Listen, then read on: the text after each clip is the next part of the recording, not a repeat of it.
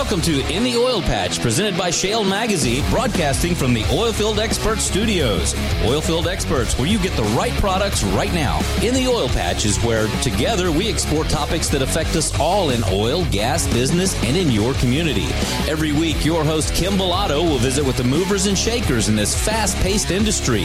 You'll hear from industry experts, elected officials, and many more right here on In the Oil Patch.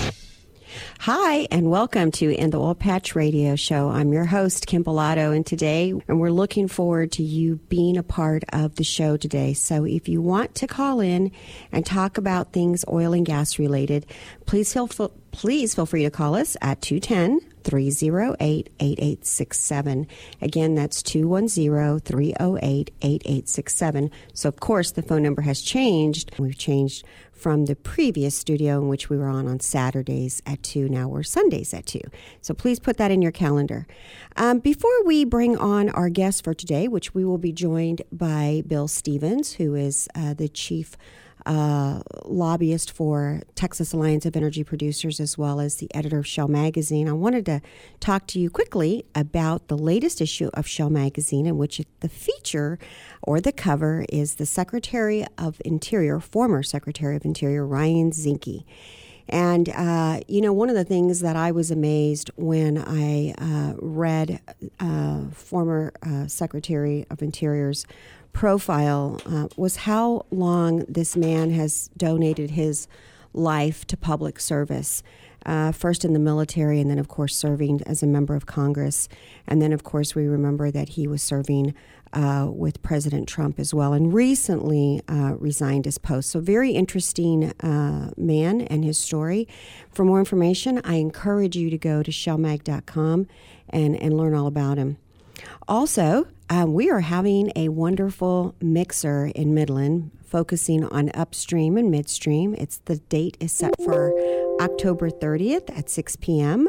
It will be at the Hilton Midland Plaza at the Sky Lounge. It's looking over downtown, beautiful Midland, and I encourage you to join us. Now, this will probably be a sold-out event, so if you want to come and network, have a few drinks, we're going to have some amazing door prizes.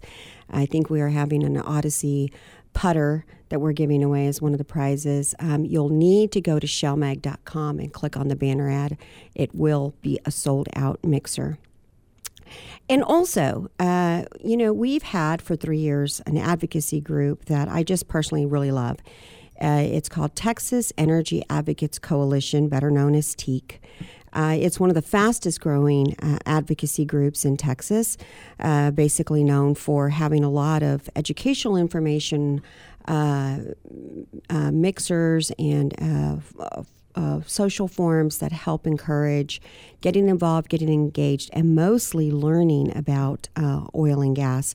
I encourage you to join. For more information or to join, go to Texas, so it's TX, EnergyAdvocates.com. Again, that's TXEnergyAdvocates.com to learn more and, of course, to sign up and be invited to all the great events that they have throughout the year.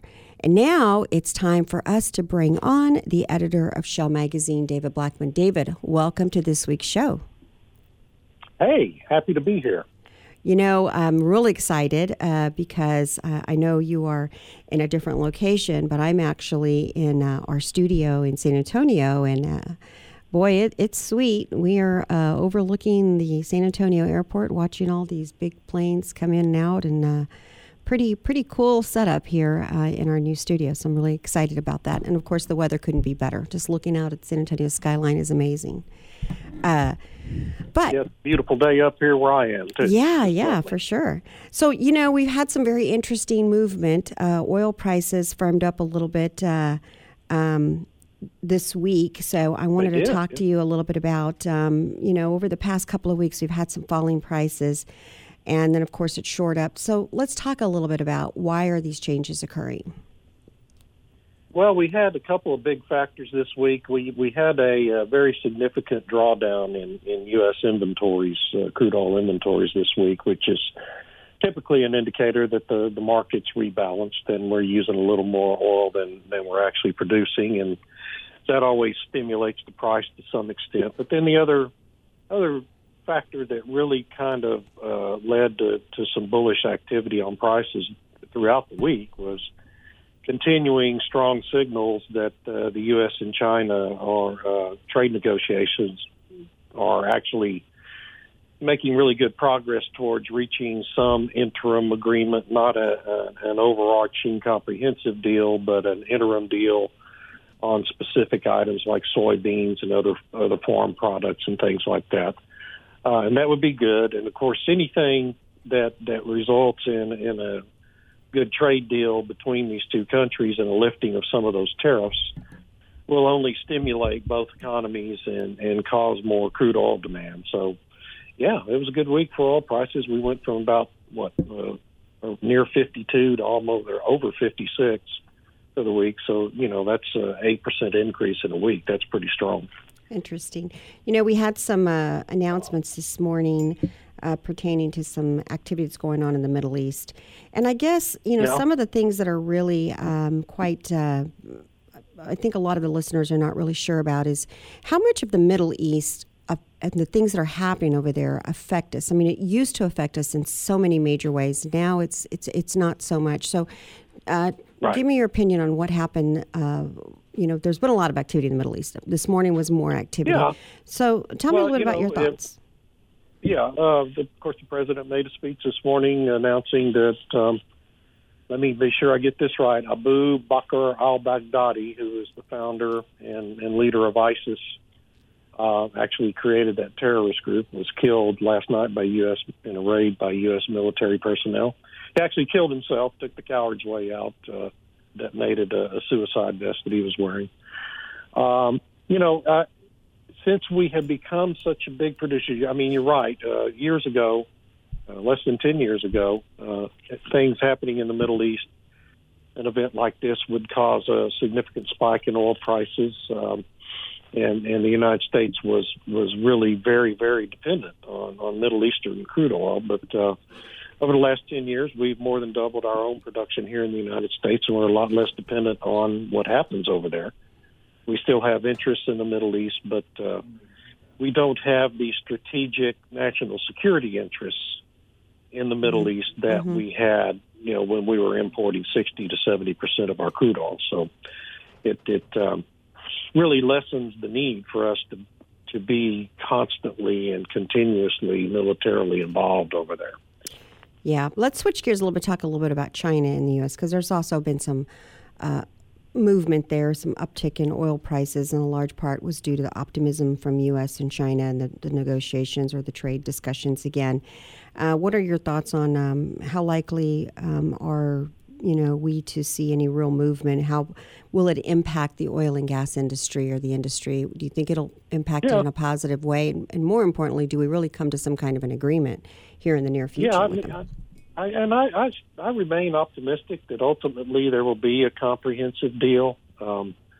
Like I said a minute ago, they're working right now on an interim agreement on some critical items to both countries. China needs U.S. Agricultural imports like soybeans to feed their people, frankly, and our farmers are heavily dependent on those exports. So all of that is good, but overall, we just have an array of import-export interests with China, and for the previous 35 years, the United States has voluntarily, frankly, allowed China to place heavy tariffs on imports from the U.S. over there. And while our country didn't respond in kind, and President Trump, that has caused a big drain in our national wealth. It has made China a very wealthy country at the expense of the United States, which is why you see China investing so heavily in real estate and other ventures here in the United States of America, because all of our money is flowed over there, all our factories. And so all of that's coming back to the United States through the president's trade and tariff policies. And, I think China, frankly, has a bigger interest in ultimately reaching a comprehensive deal than we do. Interesting. We also are starting to see some changes. I want to bring it back to Texas. Speaker Dennis Bonner announced that he would be vacating the Speaker's office next year. And I guess my question is, do you see any changes in the oil and gas sector because of this change at the Speaker of the House? Well, it's a tough one, and when we get to talk to Bill Stevens, he'll probably have some really strong insights on that as well. It's a difficult question to answer. Speaker Bonnen has been... the unknown.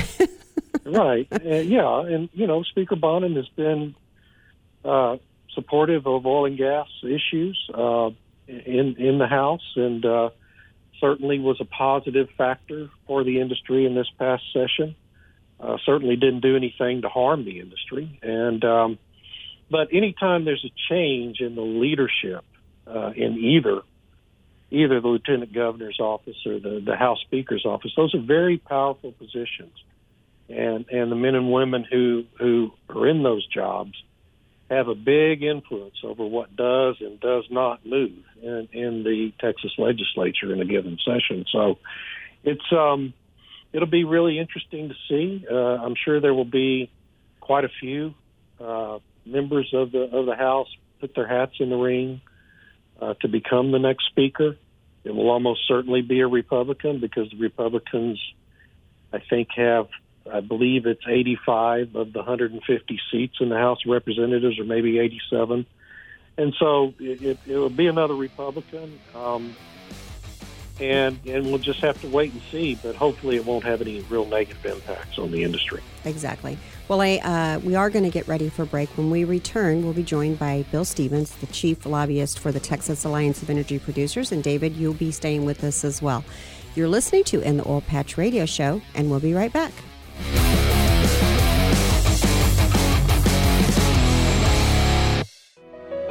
The Texas Alliance of Energy Producers has a rich and commanding history of fighting for the independent oil and gas industry. The Texas Alliance became a statewide organization in 2000 with the merger of two of the oldest oil and gas associations in the nation, the North Texas Oil and Gas Association and the West Central Texas Oil and Gas Association. Today, with more than 2,600 members, the Texas Alliance is the largest statewide association in the country, serving independent energy producers and associated industries. Through our efforts in Washington, D.C., and Austin, the Texas Alliance is focused on a better business climate for you. The Texas Alliance has a staff consisting of highly experienced senior staff and supporting consultants serving our membership.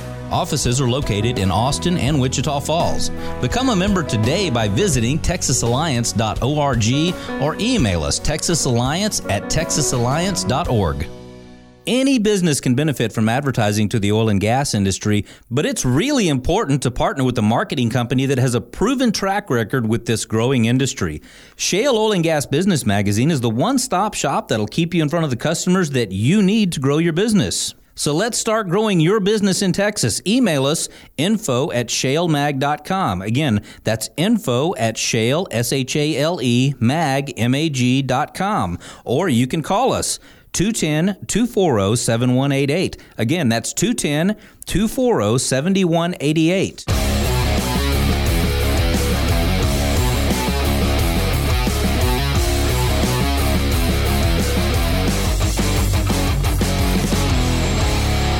And we're back. You're listening to In the Oil Patch Radio Show. I'm your host, Kim Bellotto, and today we will be bringing on David Blackman, the editor of Shale Magazine, and we'll also be joined by Bill Stevens, who is the consultant and chief lobbyist for the Texas Alliance of Energy Producers.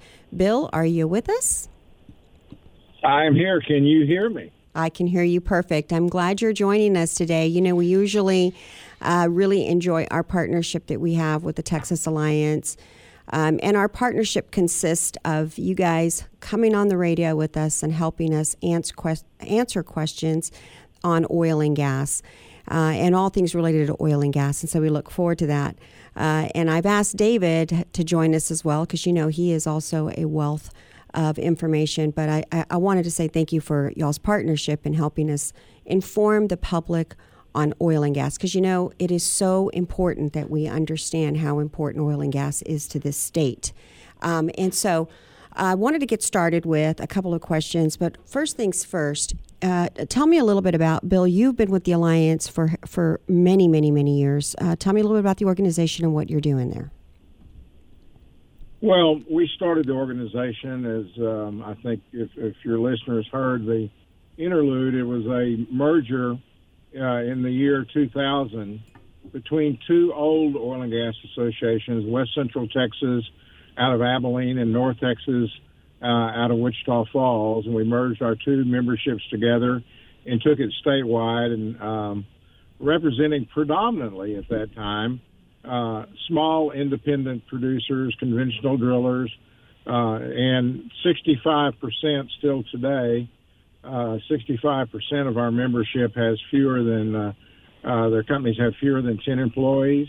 Now, we also have 5% of our membership that are large public companies, of which you know the names.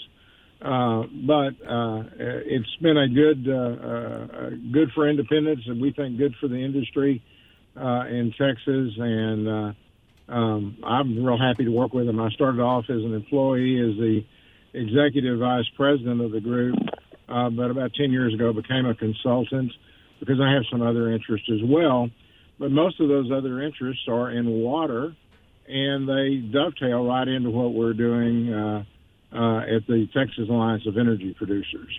So at any rate, and by the way, we really appreciate it's a two-way street, Kim, with you and David. We appreciate the opportunity to be on your radio show, to participate in your magazine, and it's a good service, and I think it's a good partnership. Well, thank you. And actually, we're pretty excited because we have partnered. October 30th, we are doing a mixer in which it really is designed to be a partnership with you guys to help promote awareness for the membership for the Texas Alliance of Energy Producers, that they can come, network, mingle, and, of course, join the association as well to stay in the loop with what you guys are doing as well. So we do encourage our listeners to go and buy tickets. It'll more than likely be a sold-out mixer. So they can go to shellmag.com, click on the mixer link, and get their tickets. So let me bring on Joe. Joe's online too. He is one of our biggest supporters, consistently engaged in oil and gas. Very, very smart guy. And he has a question for you, Bill, and possibly David. Joe, are you on the line? How are you? Yes, I'm pretty good. I'm right here. Excellent. Now, Joe, you're calling in from where?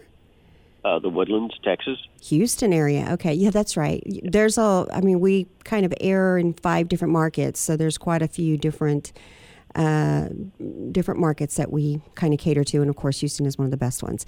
So, Joe, tell me a little bit about, or ask, who's your question for today? Is it for Bill? Well, the question is basically about the wildfires in California, and we see in the news media where a lot of the blame goes towards Pacific Gas and Electric, but then on the other hand, some of it could be with the California land management out there where, basically the overgrowth isn't trimmed, causing, the electrical sparks on these lines. So in your ideas, who would be most to blame? Oh, David or Bill? Want to take a stab at that? Take that.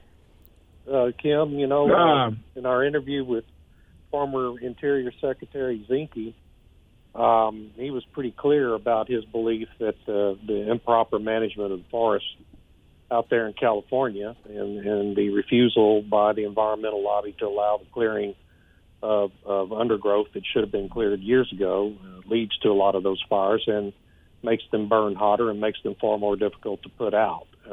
It's true, yes. And unfortunately, you're right, overgrowth of trees that hang above power lines leads to sparks that leads to fires, and that happens all over the country, not just in California. So, PG&E is unfortunately taken the corporate decision to force these blackouts because of all the lawsuits that get filed against them anytime their equipment is blamed for a wildfire.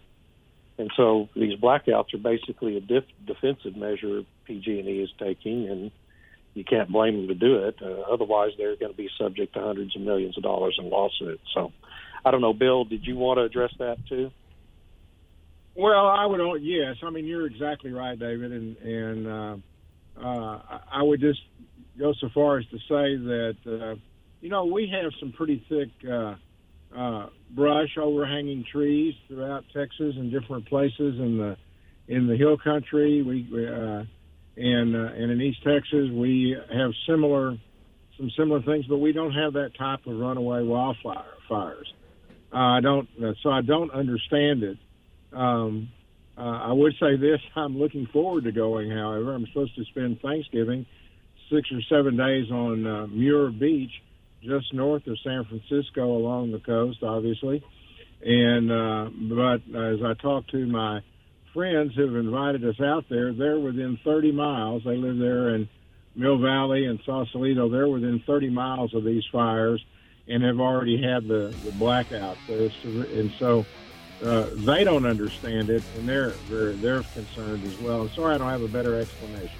Well, we're going to get ready for break, but I think the other interesting thing is there was an article, a media coverage that came out on a lot of the insurance companies are basically cutting out of the California market and not insuring fires anymore. So there's serious problems going on there. We're going to take a break. You are listening to In the Oil Patch Radio Show, and we'll be right back.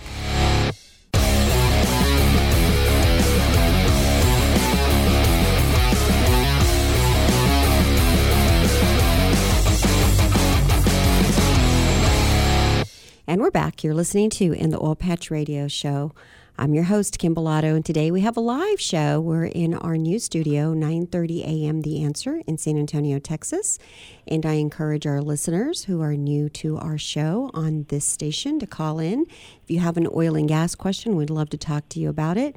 Our phone number to call in is area code 210-308-8867. And I want to thank our executive producer, Barry, who has really been a great person, as well as playing good music in between the breaks.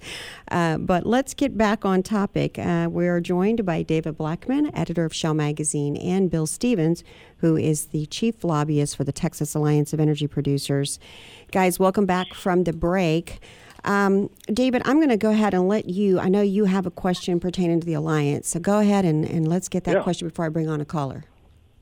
Yeah, Bill, I wanted to talk with you, give you a chance to talk about the white paper that the Alliance issued about oil field produced water. I think it was issued in late September, and it addresses potential policy alternatives for using and disposing of this pretty valuable commodity. And I just want to give you a chance to give us a summary of what that's all about and talk about how it's been received by policymakers here a few weeks since it's been released. Well, let me begin. Can you hear me okay? I had a change in my... Nope, you're fine. You're fine. We can hear you just fine. Yeah, we can hear you. I think so far I would just tell you that it's been received really, really well and better than I had anticipated. The white paper had its origins. We've been working on for about 3 years now. So a thing called cooperative federalism and the delegation of federal authorities at federal agencies back to state agencies, so we could have Texas regulating Texans. And one of those delegations from EPA would be the National Pollution Discharge Elimination Permitting. If you want to clean up water, not just produced oil and gas water, but any kind of industry water, you want to clean it up and then discharge it for a beneficial use, then you have to have a permit from EPA. We're trying to get that back to Texas. All oil and gas waste, which produced water is considered to be an oil and gas waste, has been regulated by the Railroad Commission. The legislature has said that. During this past session, we were able to, with the help of the Railroad Commission, but we moved that delegation of that beneficial use from the Railroad Commission to TCEQ to govern that. And the bill also then requires TCEQ by September 1 of 2021 to apply for that delegation from EPA. We're hopeful that will get done, and it's moving along just real well. we started the white paper on produced water because, we produce in Texas, along with every well that produces hydrocarbons, nearly every well produces some formation water as well. 8.1 billion barrels of produced water is produced in Texas this past year, 8.1 billion barrels. And a vast, vast majority of that, 95% of it or so, is disposed of downhole in a non-productive zone that is approved by the Railroad Commission. So we either pipe it or truck it a few miles from the well, and then we put the water down the hole. And some of it can be used also, again, for repressuring the same zone or for enhanced oil recovery. But the vast majority of it is disposed and lost out of the ecosystem basically forever as it's put back down hole. Interesting. Hey, Bill, when we get back from break, I want to get back on that topic because I think there's some important discussion on is this water able to be recycled in better ways, and why is D.C. basically controlling it, or the EPA at this current time. But we do have to take a quick break. You're listening to In the Oil Patch Radio Show, and we'll be right back. Hi folks, Alvin Bailey here. Did you know Agreco is proud to sponsor In the Oil Patch Radio Show? Agreco has served Texas oil fields for over 10 years, supporting producers with temporary power to get their product to market. When utility power is not available, Agreco is your reliable alternative. They service everything from pump jacks with a single 200 kilowatt unit to massive gas processing facilities requiring 50 megawatts or more. Agreco is your dedicated engineering partner for diesel and natural gas generators, as well as battery power solutions. Call Agreco today at 1-800-AGRECO. That's 1-800-AGGREKO.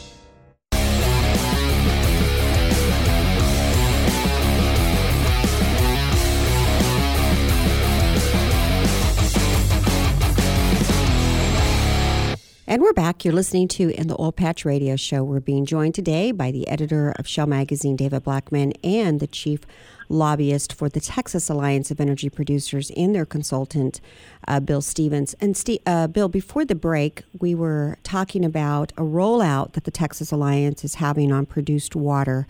It started in Austin.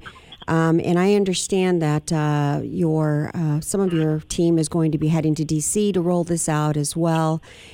Before the break, you were kind of talking about what you guys were hoping to get accomplished, and I want to get back on that topic because we had to cut to a break. You're saying that the EPA is basically over it, and you're hoping to make some changes. So let's get back on that topic. I think we kind of didn't quite completely finish. Yeah. One thing to be very, very plain about, and everybody needs to know, because we're all concerned about water. Of course. In Texas and having good, clean, good quality water. We are not asking, and this has nothing to do with changing the current standards, whether at TCEQ or at EPA. We're not looking for that. We just want the regulation of it to be in Texas. We think it will be more responsive, and in taking 3 years or more to get a permit, you may be able to get one, we think, in a year if we do it with Texas, and there's not a redundancy there. Yeah, the efficiency would probably be immensely increased.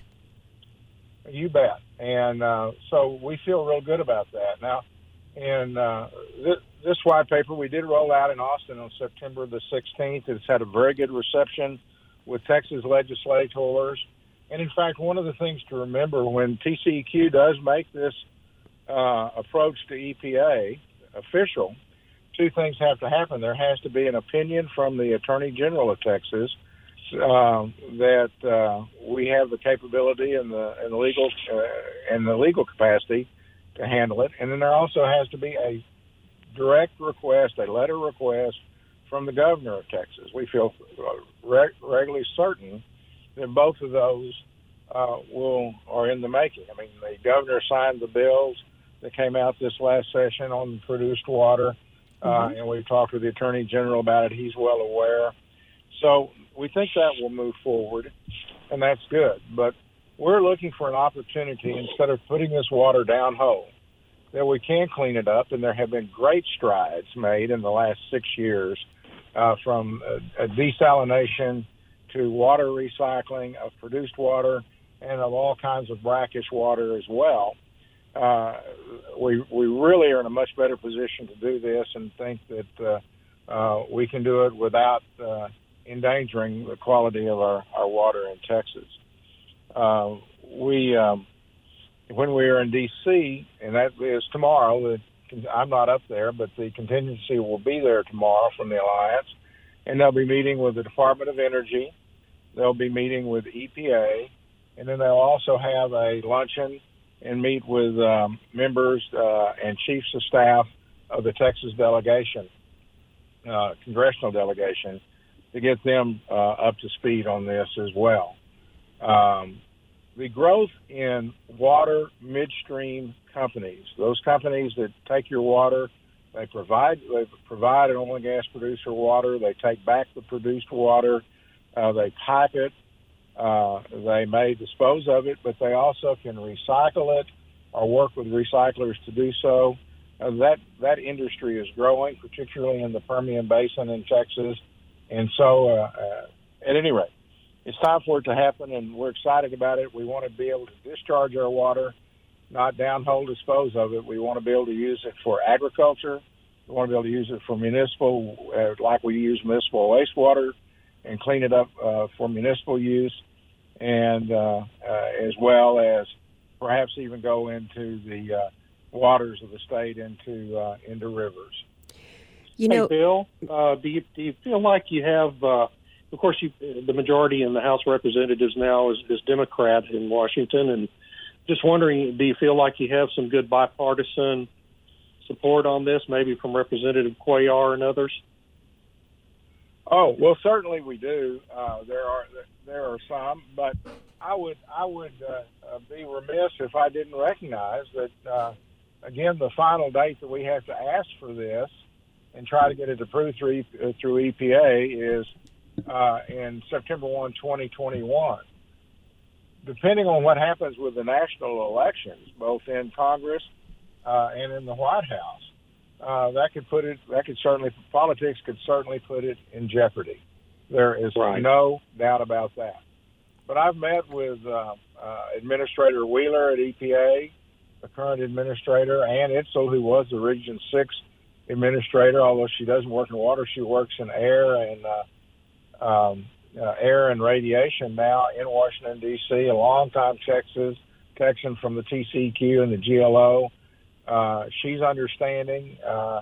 We have worked with EPA on their recent white paper that they did this last year on national produced water discharge. Ours was only on Texas, but they did theirs nationally. And we worked with Jesse Pritz and their water division. We're working with New Mexico, Oklahoma, et cetera. Yes, I think we can come up with, given that there is not a radical pushback on what happens in the elections, I think there's a good opportunity. So, Bill, I have a question just thinking about the important work that you guys are doing in this area and the environmentalists that say that they want to see better use of resources. So we're talking about repurposing water that's being used to continue to reuse it in other areas. And I just can't seem to wrap my head around why anyone would be opposed to this instead of just eliminating the water back downhole. There are people that are actually going to be against this. Yes. Okay. Maybe after the break we can talk about, what is the point there, only because from what I see, we should be encouraging recycling. Our elected officials should be encouraging this, and we should be trying to find ways. And I always see the oil and gas industry trying to do things greener and more beneficial. And, sometimes what we need to probably do is have our elected officials help the industry instead of maybe getting in the way of it. It's just, my opinion on what I think we probably need to start trying to do. So we probably need to do some work with some advocacy groups to try to get involvement in that, because it seems like it's the right thing to do. You're listening to In the Oil Patch Radio Show, and we'll be right back.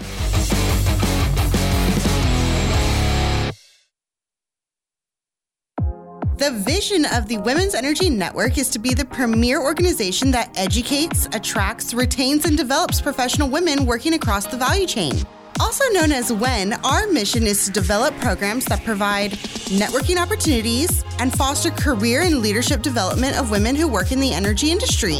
Thousands of women are breaking ground in energy industry careers every year, and 4,000 of them are already members of the Women's Energy Network across our 14 chapters. Members receive exclusive access to mentoring, job boards, group discussions, member-only networking events, expert speaking engagements, and more. Join today by visiting women'senergynetwork.org/Houston or call 1-855-390-0650. The Women's Energy Network, empowering women in energy. Shale Oil and Gas Business Magazine provides services like print advertising and digital marketing. Our digital advertising services include website, email, radio, video, and social media. Shale also provides specialized web services from website management to search engine optimization and social media management. Visit our website, shalemag.com. Once again, that's Shale, S-H-A-L-E, mag, M-A-G.com to learn more. Shale is your one-stop shop for growing your business. Pick up the phone today and call 210-240-7188. Again, 210-240-7188.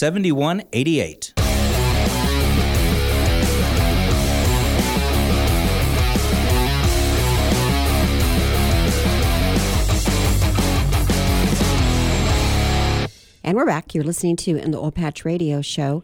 With us today is Bill Stevens, who is with the Texas Alliance of Energy Producers, and David Blackman, the editor of Shale Magazine.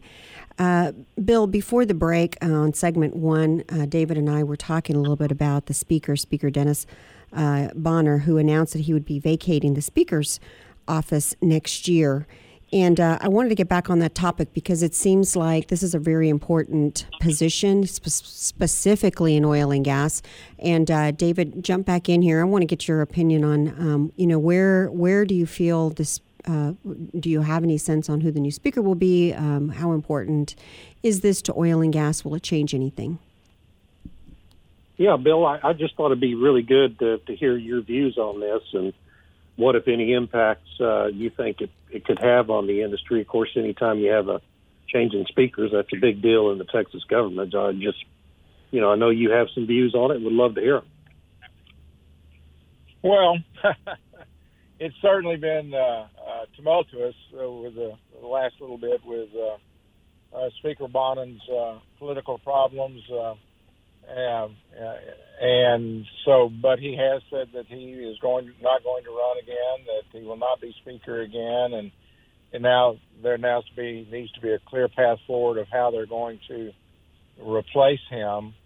And the only real clear path is that you have it needs to be done in a session, but I don't think they want to call a special session to elect a new speaker. So that's right up in the air right now. But from that standpoint, Speaker Bonnen was always, I thought, even-handed with the industry. I wouldn't have called him just a big outgoing advocate, but he was even-handed. And as Speaker this last session, he certainly was that again. I think the House can easily replace him, however, with somebody that I think they will replace him with somebody that's not anti-oil and gas. I would say to you, David, from earlier in the segment, yes, the Republicans do have a majority in the House currently, but a 9-seat change, 9 seats switching from R to D would put it in the hands of the Democrats, and that's not totally all bad. I think Republicans in general are much more favorable to our industry. But we have lots of good friends on the D side, and we will be relying on them. I'm assuming, I'm thinking there will be a Republican speaker, but we will be relying on our friends on the Democrat side in the Texas House of Representatives to continue to support the good policy that they have. Now, we were talking about the changes of groups that might oppose our using produced water for something. And there are environmental groups across the nation, and many of them are backed by the Democratic Party, that will oppose it. The Environmental Defense Fund, the Sierra Club, the Texas Environment Texas, Public Citizen. Those are all groups that have already expressed concern and opposition to what we're trying to do. However, I think they have been muted. I would say this. I was just at a EPA hearing. I testified in Dallas before an EPA committee and on another oil and gas matter, not water per se, but a similar air emissions matter. And out of the 100 people that were there to testify, 98 were against the industry and against the EPA lessening any regulations. I was one of two people that spoke in favor of it. I was surprised that we didn't have more industry out working on that. I don't know why. But so we've got to stand up and be counted. And if we do, and we have good friends on the Democrat side, particularly in the Texas delegation, both in the U.S. Congress and in the Texas House of Representatives. So, well, Bill, it's been throughout the years. We've always wondered why the industry doesn't come out in better force to stand up for itself at hearings like that. That's been something that's been the case for a long time, and I guess it's never going to change. I think a lot of the big public companies are concerned about their image and their involvement in some things. So, yeah. Let's switch gears a little bit because I want to talk about the Texas Railroad Commission too. Wayne Christian, on our last few minutes that we have, he released a warning to the industry about flaring. And I just want to get both of your opinions. David, you and I have covered this in past segments, but Bill, it'd be interesting to hear what you think on how can we help resolve this lingering issue with flaring in the Midland area. Any ideas?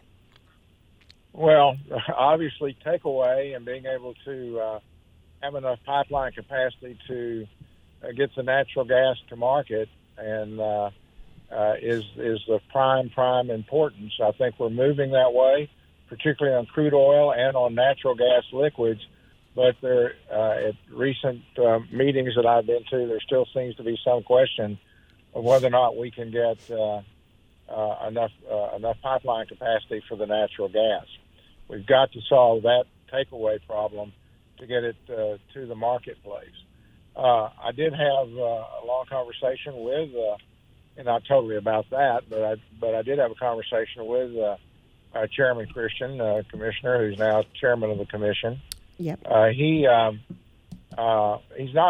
going to go out and report that we just end the flaring, but he does believe that there's got to be some other rationale that people have got to be able to show in good faith that they're trying to move that natural gas. And, of course, in my last time that I was with you here on this program a couple of months ago, we had just come off the legislative session where we approached eminent domain. And we were not successful in getting a compromise bill between the landowners and the industry on pipeline industry on eminent domain. That's still out in front of us. And I would say this, that what the Senate approved and sent over to the House on eminent domain last session would have stifled, and it might have been good for landowners, probably, but it would have stifled the building of pipelines out of the Permian and a pipeline that was probably would take 1 year. And that's not good. Yeah, that's not good. Well, listen, gentlemen, thank you for joining us today in our last few seconds. For more information on Texas Alliance, please visit texasalliance.org. David and Bill, thank you for joining us today, and we look forward to having you back on this show. Where together we explore topics that affect us all in oil, gas, business, and in your community. Every week, your host, Kim Bellotto, will visit with the movers and shakers in this fast-paced industry. You'll hear from industry experts, elected officials, and many more right here on In the Oil Patch.